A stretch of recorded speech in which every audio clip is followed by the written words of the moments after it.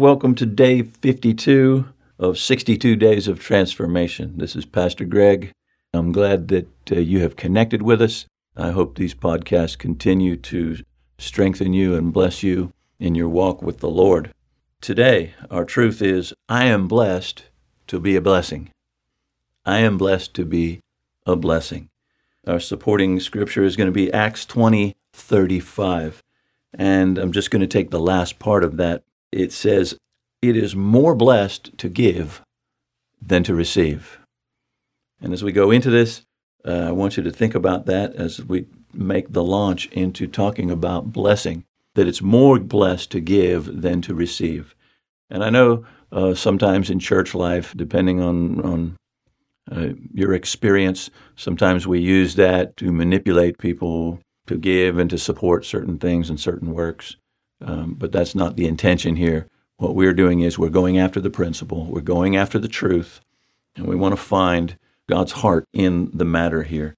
And when he says it's more blessed to give than to receive, I want you to ask yourself, why is that? Why would that be? You know, if you just needed a blessing, if you just wanted a blessing and needed a blessing, you would be in a place of need. And I know as people here on earth, we have needs and so forth. But when the Word of God tells us that God is going to supply all of our need according to his riches and glory by Christ, then there is a place where we can actually live from an overflow. Are we just concerned about getting, or are we going to be the kind of people that live from a place of overflow and abundance? Because we always have something. And, you know, it's not just about money. It's not just about an offering in church or whatever. It's a lifestyle of giving. And that's what I want to get at this morning. It's a lifestyle of being a blessing. It's a lifestyle of giving. My wife and I have traveled to many parts of the world where we minister to a lot of very impoverished people. And it's always something that just blesses us and enlightens us when somebody comes up to us and gives us an egg, you know, or a stalk of bananas, or a garment or something that they had that they've been wearing or something, you know, and you realize, wow, here are people that don't have much substance in life, but yet out of their heart, they're giving something back. You know, and to not receive that would be to take away their blessing. So I'm saying that to kind of expand your thoughts of blessing beyond just the physical elements. We see blessing as something that's always spoken of in a positive sense. I would be remiss to leave God out of the equation. Of course, that's why we're doing this, because God is the source of all blessing. And so if we put all that together, you would see that the Christian life really is intended to be a blessed life. It's intended to be a life of God giving of himself into us and us receiving that and being able to give that life to someone else. And with it is always connected a sense of joy and satisfaction and favor, even beyond our outward condition. You know, the good thing about understanding blessing is, again, it's not just material things, although sometimes we seem to narrow it down to that. It goes way beyond that. The first expression of blessing is seen in Genesis chapter 1, when God declared his favor over the living creatures. In the first chapter there of Genesis, in the creation, God blessed life. He blessed the living creatures. And it literally says that. He blessed them. And then, of course, it goes on and it says that he blessed mankind. And it explicitly states that. And I believe it's his heart, still his heart. It will always be God's heart to bless man. We see in James chapter 1, verse 17, every good gift and every perfect gift is from above, that comes down from the Father of light, with whom there's no variation and no shadow of turning. So again, here, even later in the New Testament, it says that the good gifts, all the good gifts, they come from God. A second point, a blessing is a result of the activity of God in your life. It's a wonderful thing for me as a pastor to watch people who come to the Lord. They make a decision to follow Christ. And then you begin to watch their life.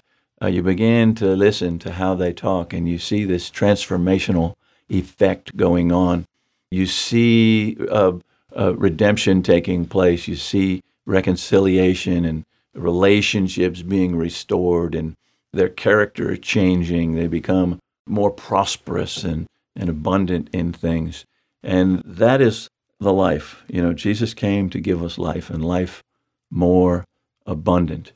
But again, let me reiterate, it's not just physical, it's not just temporal things. It's emotional, it's spiritual, it's relational, it's social. It goes above and beyond the physical things. But blessings come through alignment with God's order. When we start to order our life around the Word of God, it's just automatic. Blessings are going to start to come. You don't have to chase them. You don't have to beg for them. They just come as fruit, as a result. James also says later on there in his epistle, be doers of the word and not just hearers only, lest you deceive yourselves. For if anyone is a hearer of the word and not a doer, he is like a man observing his natural face in a mirror. For he observes himself and goes away and immediately forgets what kind of man he was. But he who looks into the perfect law of liberty and continues in it, and is not a forgetful hearer, but a doer of the work, this one will be blessed in what he does. Get that? How? Simply by observing and applying the Word of God. Hearing, doing, and applying the Word of God, blessing happens. It's part of the flow. It's part of the life, a life with God. Blessing also is extremely empowering, and it's something that works in us and empowers us and adds momentum to our life. You see early on there, when God was dealing with the Israelites, he contrasted blessing and cursing always being something that was a result of disobedience or a result of not observing the natural laws or the spiritual laws or the relational laws, and getting those things out of order. It was a consequence of something that came upon us for not following God's order. So there is an order. There are laws that govern this world, and not just the laws of physics in the natural world. There are spiritual laws and moral laws and other principles that as we align with them and begin to apply them in our life, blessing inevitably is the result. The last point I want to make here is that blessing is something that comes to you, but can be multiplied through you. And sometimes we just think we're the end-all in this whole process.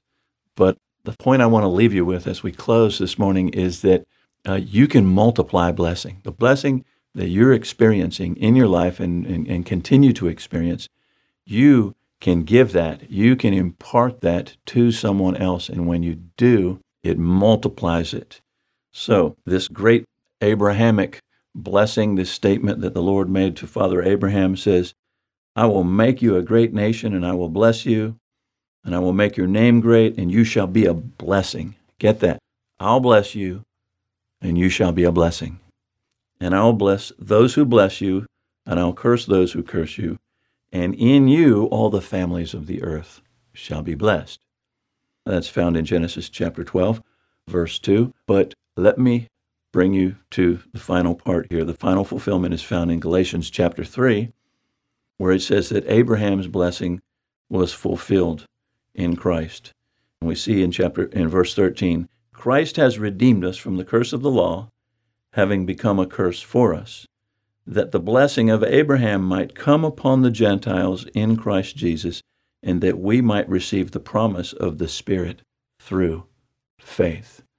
So this promise that God made to Abraham that he would bless him so that he could be a blessing, ultimately all families of the earth would be blessed, was a prophecy to be fulfilled in Jesus Christ. However, we are the recipients also of this blessing, that every blessing we receive from God, we could in turn be a blessing to others.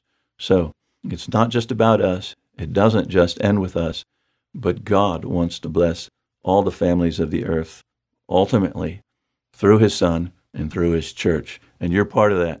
So don't let the blessing stop with you, all right? Let it flow through you. Every gift you receive, you can in turn be a gift to somebody else. God bless you. I hope you have a great day. I can't wait to pick up where we left off here on the next podcast.